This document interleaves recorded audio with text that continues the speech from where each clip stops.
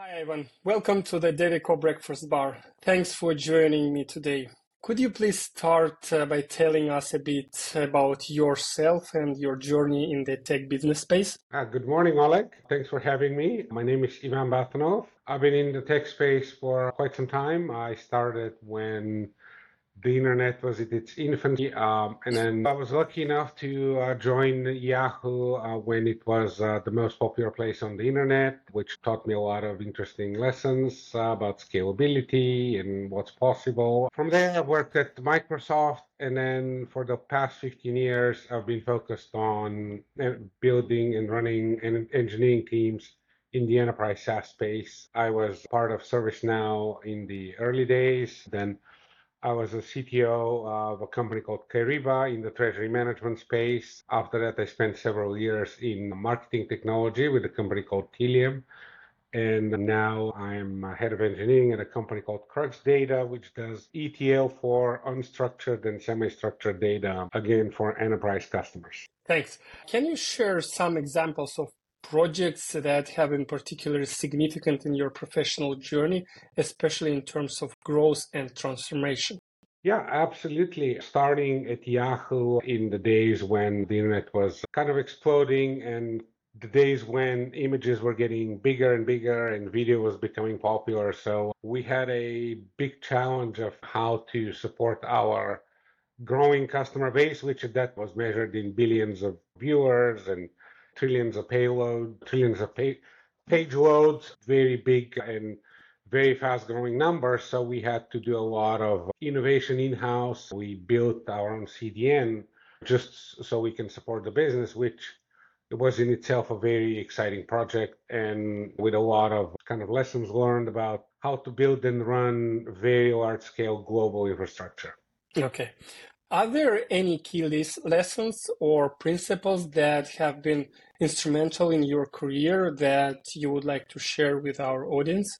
I think one of the things that I learned over time and I strongly believe in is in the idea of pragmatic innovation, that innovation needs to be driven by pragmatic business needs, which helps align business strategy and engineering strategy kind of all in one and actually helps build a better product. And when you look at all of the kind of revolutionary software technologies that really changed the way we store data, consume data, they were all built by companies because they had a particular need that the market didn't offer a solution to. So that's how they ended up building it. For example, Dynamo, the predecessor, which product called Dynamo, which Amazon built for internal use, was built just because there was nothing like it in the database market. So Amazon ended up building their own. Then it turned into one of the most successful database products out there. Great. As an avid competitive sailor, you're familiar with the predictability and changing conditions in sailing, much like in business. Charles Chase, one of our guests, likened business to sailing in terms of unexpected shifts and challenges. Do you find that your sailing experience influences your approach to leadership and decision making in the IT sector? Oh, definitely. Sailing, very much like business, is occurs in a non-predictable environment. We don't control what the markets are going to do. We don't control what our competitors are going to do. Very much in sailing, we don't control the weather. We don't control our competitors. So being able to make decisions and adjust your approach or tactics and strategy is very similar to business. And there's a couple of analogies that I think in my opinion, apply very strongly to any business. One is an idea by one of the big American sailors, Buddy Melges, that is this pyramid where at the bottom is boat handling, then it's boat speed, then it's tactics, and then at the top is strategy, where the takeaway is that if the fundamentals of your business are not solid, it doesn't matter what kind of strategy and tactics you apply, it's not going to be competitive because you just don't have the basics right. This very much like if you're running an engineering team and your basic processes are not very well oiled, quality, how we plan, how we deliver, then it doesn't matter what kind of product strategy you're going to end up with. you're just not going to be able to deliver on time and on budget. And then the other idea that I thought about recently, which applies both to business, is the idea of what we call speed loop, which is this very fast-paced communication between the members of a sailing team about keeping the boat at optimal speed at all times. The same idea applies to business as well. When you have all the parts of the business in a constant communication about what's working and what's not working, then you can respond much more rapidly and run your business much more efficiently. So Thanks for the detailed answer. I totally agree with everything you said. Are there any professionals or leaders in your network who inspire you in your professional journey? I mean, I was lucky to have been able to work with some really amazing leaders throughout the time.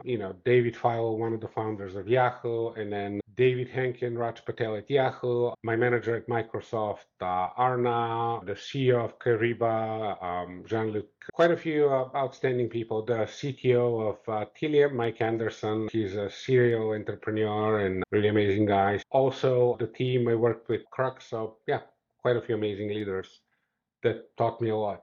Great. As someone deeply involved in technology, what emerging trends do you find most promising for the future? Yeah, I mean, right now, all the rage is about Gen AI and all the possibilities there. But I think the underlying trend under Gen AI is that compute and storage is becoming exponentially cheaper over time, which opens the possibilities to do all kinds of discoveries which 5 or 10 years ago would have taken amount of time greater than humanity has been on Earth. Now things take minutes and seconds, like models with billions of parameters running sub-second execution time. Apple published a paper running large language models on a mobile phone. So the increasing compute power and storage just makes a lot of things possible. So I think we're going to see a lot of discoveries in material science, physics, chemistry, biology, genome analysis over the next several years that are going to be just radical and groundbreaking, just things that we can't imagine today. Thanks. How do you balance the need for innovation with the practicalities of delivering software products and services? So I'll go back to the pragmatic innovation. People talk about this, quote, healthy tension between product and engineering. That's kind of in a traditional world. Product managers want their features, engineers want their, quote, innovation. But I think if we turn this thing sideways and we look at it as we're doing all of this together, and all the engineering innovation is treated just as any other feature. So the same way we would ask a product manager, why do you think we should build feature X, Y, and Z, and we should go after this additional functionality? There has to be an answer because it's incremental revenue, better user experience. It needs to be rationalized. The same way when you ask an engineer, so why do you think we should do something? Why should we replace our data storage model, or why we should replace our UI? There has to be a well-substantiated reason. Why are we going to do this? Then conversation becomes not about healthy tension between how much you're going to get and how much I'm going to get.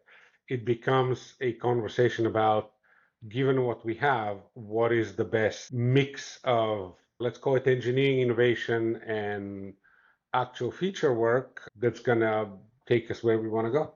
That's best aligned with our business strategy. Okay. I see that you're very practical and rational in your daily work. Thank you. As a leader, how do you identify and cultivate talent within your teams? What strategies do you employ for talent development and retention? The talent development and retention, I don't think there's a kind of a quick and easy answer to that. I think it's a kind of a full circle challenge that every leader needs to solve. We all went through the 2019, 2020 demand for talent, where talent retention was the most critical thing, because if you start losing talent, you can't recruit and hire fast enough. So I think it's, to me, the approach is alignment between your recruiting, interviewing. You have to align the people that you seek and recruit and interview with the Mhm. strategy of the business. Where do we want the business to go? So what type of people do we want to recruit?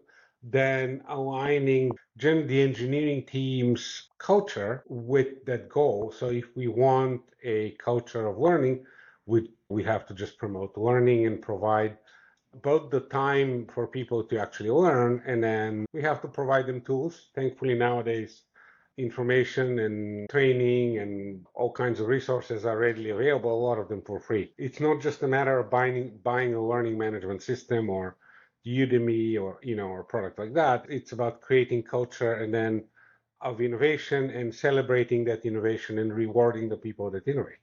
Right. And the other thing is that you have to make sure that your teams have the right mix of skill sets, and there's people that are focused that really thrive on figuring out what's next and how to do something better or learning the latest technology. Then there's people that thrive on just getting things done, and it takes both kinds to actually build a successful team. Because if you have a team that has only people that want to learn and do the latest thing and innovate, then at one point you end up innovating for innovation's sake. Versus that's why it takes a balance of personalities to actually build a high performing team. Okay. Technology is constantly evolving. How do you prioritize and engage in continuous learning to stay ahead in the tech landscape? And how do you encourage your teams to do the same? I mean, this goes back to your previous question. So personally, I allocate time for myself to read, right? And it's kind of a two-tiered process. I read about what people read, right? I have kind of my favorite authors that publish on LinkedIn and other media, what things that they find interesting and things that they read. And then out of these, I pick things that interest me and I just allocate time to read. I'm one of the people who actually really finds joy in learning new things. And then as far as a bigger organization, starting with the interviewing process, if you recruit people that thrive on learning and then you provide them with the time and motivation to do it, just happens, right? And if you build a culture of engineering innovation where innovation is celebrated, then that's kind of the natural driver for people to actually learn and figure out how to do things in a new way or how to do new things. Then it becomes a positive feedback loop. If somebody learns something, they do something that gets recognized or celebrated. Different companies, we've done different things like hackathons or like engineering innovation award for the quarter or for a person or a team. And once it gets started, then it becomes a positive reinforcement cycle that somebody else says, wow, that's great. Now I want to be the guy that crushed the hackathon, or I want to be recognized as the most innovative engineer of the quarter. And they put in the time and the effort and it happens. But when you see it, when it actually happens and you see people really, the entire organization thriving on innovation, it's pretty amazing, right? Then most people in the organization are really stoked and they want to be part of it. Yeah, yeah, agree. Could you comment on the challenges associated with the shortage of qualified specialists in the IT sector, particularly in relation to your business? Yeah, absolutely. The demand for technologists, engineers, product managers, UI designers is growing exponentially. I think if we look at the number of software companies and the number of products that are getting built, that greatly exceeds the throughput of colleges, universities, and kinds of training organizations that supply talent. There's more demand than supply. I think during COVID and like not 2018 to 2021, we went through a really severe shortage of talent, combined also with a great deal of venture capital and public and private equity investment in technology companies. I mean, they were finding developers was like finding the holy grail. Especially in the middle of COVID, when many businesses realize that they must go to digital Yeah, and they find that, okay, we need developers. it was very challenging, and just we had to employ all kinds of recruiting tools and tactics, strategies to even be able to find and locate people because posting on job boards and all that just didn't Yeah, yield. it Yeah, didn't work. yeah. So many job postings. I think even nowadays with all the layoffs and slowing down in hiring, still there is people on the market, but it's definitely not hiring is still not straightforward. Agree. Yeah. Could you share insights into how development teams are typically structured in your projects, and have you ever outsourced your tech needs to an Yeah. external vendor? Yeah, so I think these two questions go hand in hand. My strong preference is to organize teams in self-sufficient, you know, squads or agile teams or scrum teams. Different organizations call them differently, but basically in self-sufficient units where all the necessary skill sets, or as many as feasible, reside within the team. So engineering, quality, product management, they're all part of the same team. Maybe not necessarily reporting into the same leader, but nevertheless, they form an independent team that ultimately is responsible for one, two, or more features or parts of the product, aligned with the product functional teams. Or you can call them also feature teams. So once you organize your teams that way, that makes the task of moving work from one location or in-source, outsource to another option much more portable, right? Because kind of slicing the work in the other direction. Let's just say we're going to put engineering in one place and we're going to put QA in another place. That setup or this organizational setup has a lot of inherent friction or a need for communication that actually slows down productivity. Have you ever outsourced your tech needs to someone external? Here, I want to bring a little bit of clarity to this question, right? There's two things I want. One is outsourcing, the other one is offshoring, and I think they're used very interchangeably. And when we talk about outsourcing, there's a couple of different things that go under outsourcing. One is outsourcing non-core businesses. So Mm. if something is not your core competency, you may want to consider outsourcing. The other thing that goes behind outsourcing is outsourcing a particular confined tasks or set of tasks. So for example, building a design system, if you don't have a strong design team, you can outsource it. And then the third thing is outsourcing the actual engineering team. Having worked in companies where engineering is the core competence of the organization, I have used outsourced vendors to help provide resources, but all these resources are part of the core engineering team. Hmm. So Right? So basically, dedicated teams.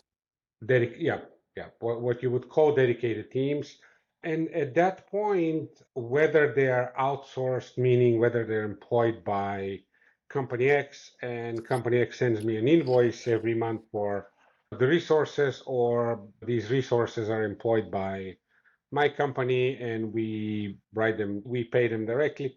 That is a conversation that is actually not all that interesting. It's more of a means of employment than actual outsourcing. And of course, if we were to go to a company, they take care of local management and hiring, recruiting, and all Yeah. that. Uh, Once the team becomes operational, it just becomes a matter of, do you employ the team directly or you go through third party in a particular country? What were the precise factors that prompted you to consider IT outsourcing? I mean, I think there's three big drivers, right? One is just the shortage of talent. The second thing is there is still cost benefits to be gained by hiring engineers abroad. All these cost differences are becoming more and more minute. And I think probably over the next 10 years, we'll see that equalize even more, right? The days when you can hire engineers abroad for $1,000 or $2,000 a month, I think these days are over, but there's Yeah. still significant cost savings to be gained, particularly if you're looking at teams in the hundreds or thousands of people, right? And Hmm. then the third thing is just being able to take advantage of the 24-hour cycle and build a follow the sun model where you have people in one time zone and then you have another team in 8, 10 hours time zone away from it. So then you don't have to have people, if you're running 24/7 operation, you don't have to Yeah. have people People do graveyard shift, which makes hiring and retention very complicated. Yeah, makes sense. What are the benefits and drawbacks of outsourcing? I think the benefits go hand in hand with the reason why we're doing it, right? There's more availability of talent and Mm-hmm. there's significant cost savings to be gained. But on another hand, I think going to an outsourced or generally offshore model kind of magnifies all the problems within the organization very quickly. So, because if the team's processes are not very well established or they're not very efficient, things that were kind of masked by the fact that we are all in the same time zone, and particularly when we're all in the office, you can walk to Mm-hmm. somebody's desk and say, "Can you help me out with this?" When that person is 10 hours or 12 hours or even 5 hours away, five time zones away, and it's not in the same office, becomes a challenge, right? And then these issues multiplied by 10, 100, or 1,000 people really become a major source of friction and frustration for everybody in the organization. Like in sailing, first you got to get your boat handling and basic processes of how we distribute work, how we Mm-hmm. commit work, how we test work, how we deploy. Because in office, same time zone model, deployment broke, you call somebody from the DevOps team and say, "Hey, my deployment broke." He's like, "Yeah, I'll fix it. Don't worry about it." But when the DevOps person is 10 time zones away, you have to wait until tomorrow. You lost half a day or a whole day waiting for something to get done just because it wasn't good to start with. So that's why I think this model just kind of puts a magnifying glass on a lot of issues that otherwise remain unnoticed. Okay, great. How do you measure the success of collaboration with an IT outsourcing vendor? To me, the success of an outsourcing vendor is that we don't consider them an outsourced vendor. Because my philosophy is that if the team that we've quote outsourced builds the core product of the company, they should feel like they are part of the company and they're aligned on what we're doing, why we're doing it. So at this point, the more the outsourced team feels like they're not outsourced, that's success, right? Otherwise, like everything else, there's changing market dynamic in one country. I mean, imagine what happens. Microsoft opens an office in a country. They want to hire 1,000 people in one day. We're probably going to lose people pretty quickly because just it's how it happens. You can't Yeah. blame it on your partner, right? And finally, what advice would you give to other companies considering IT outsourcing? My advice goes back to what you said, what the challenges are. I found it, and I've tried it both ways. I found that it's much easier to spend maybe 3 months, maybe 6 months, setting up your in-house organization to run smoothly between Mhm. product planning, backlog grooming, kind of end to end, right? From idea until the code hits production. Make sure that all the processes are reasonably well documented. I mean, depending on the stage and phase of the company, you don't want to build too much process for process sake, but things are reasonably well documented and the processes are well internalized, because when you bring another 30, 50 people tomorrow that don't know your processes, don't know what the company does, don't may not even connect to kind of the subject matter of what the company does, may not be native English speakers, all these problems are going to get magnified very quickly. So if you can preempt and get these things sorted out, then onboarding a remote team becomes very easy and successful, right? Then the other thing that I've become a very strong advocate for, and I've tried it over multiple companies, is it really helps if you, one, have KPIs from your development process. So you have a kind of a speed dial of how every team is doing. And then you have, at least in the beginning, you do very frequent, whether you call them agile retrospective, there's multiple ways of soliciting feedback in a way that, like this gentleman David Henke, who I worked for at Yahoo, I used to say, attack the problem, not the people, right? So people Hmm. feel safe to say this thing is not working, or this thing is inefficient, or this thing is really problematic for us. And then you go and you fix it, because when somebody is 10, 12 hours away and doesn't, maybe they don't understand who in the organization can help them with what, and what's allowed, what's not allowed, things look very different. Getting this kind Okay. of feedback is very important. And then, I mean, at one point, after 3, 6 months, when the teams become fully operational and they're kind of going at full speed, then onboarding more people, more teams is pretty straightforward. Okay. Great. Ivan, thanks for your time. Thanks for the efficient conversation. I do believe that our listeners will find your answers were pretty useful for them, for sure, I'm sure. You're one of the most interesting guests I've ever had, at least very precise, very pragmatic. Thanks for that. Thanks for your time. And yeah, wishing you all the best. Thanks, Oleg. Thanks for having me, and have a great day. Thank you.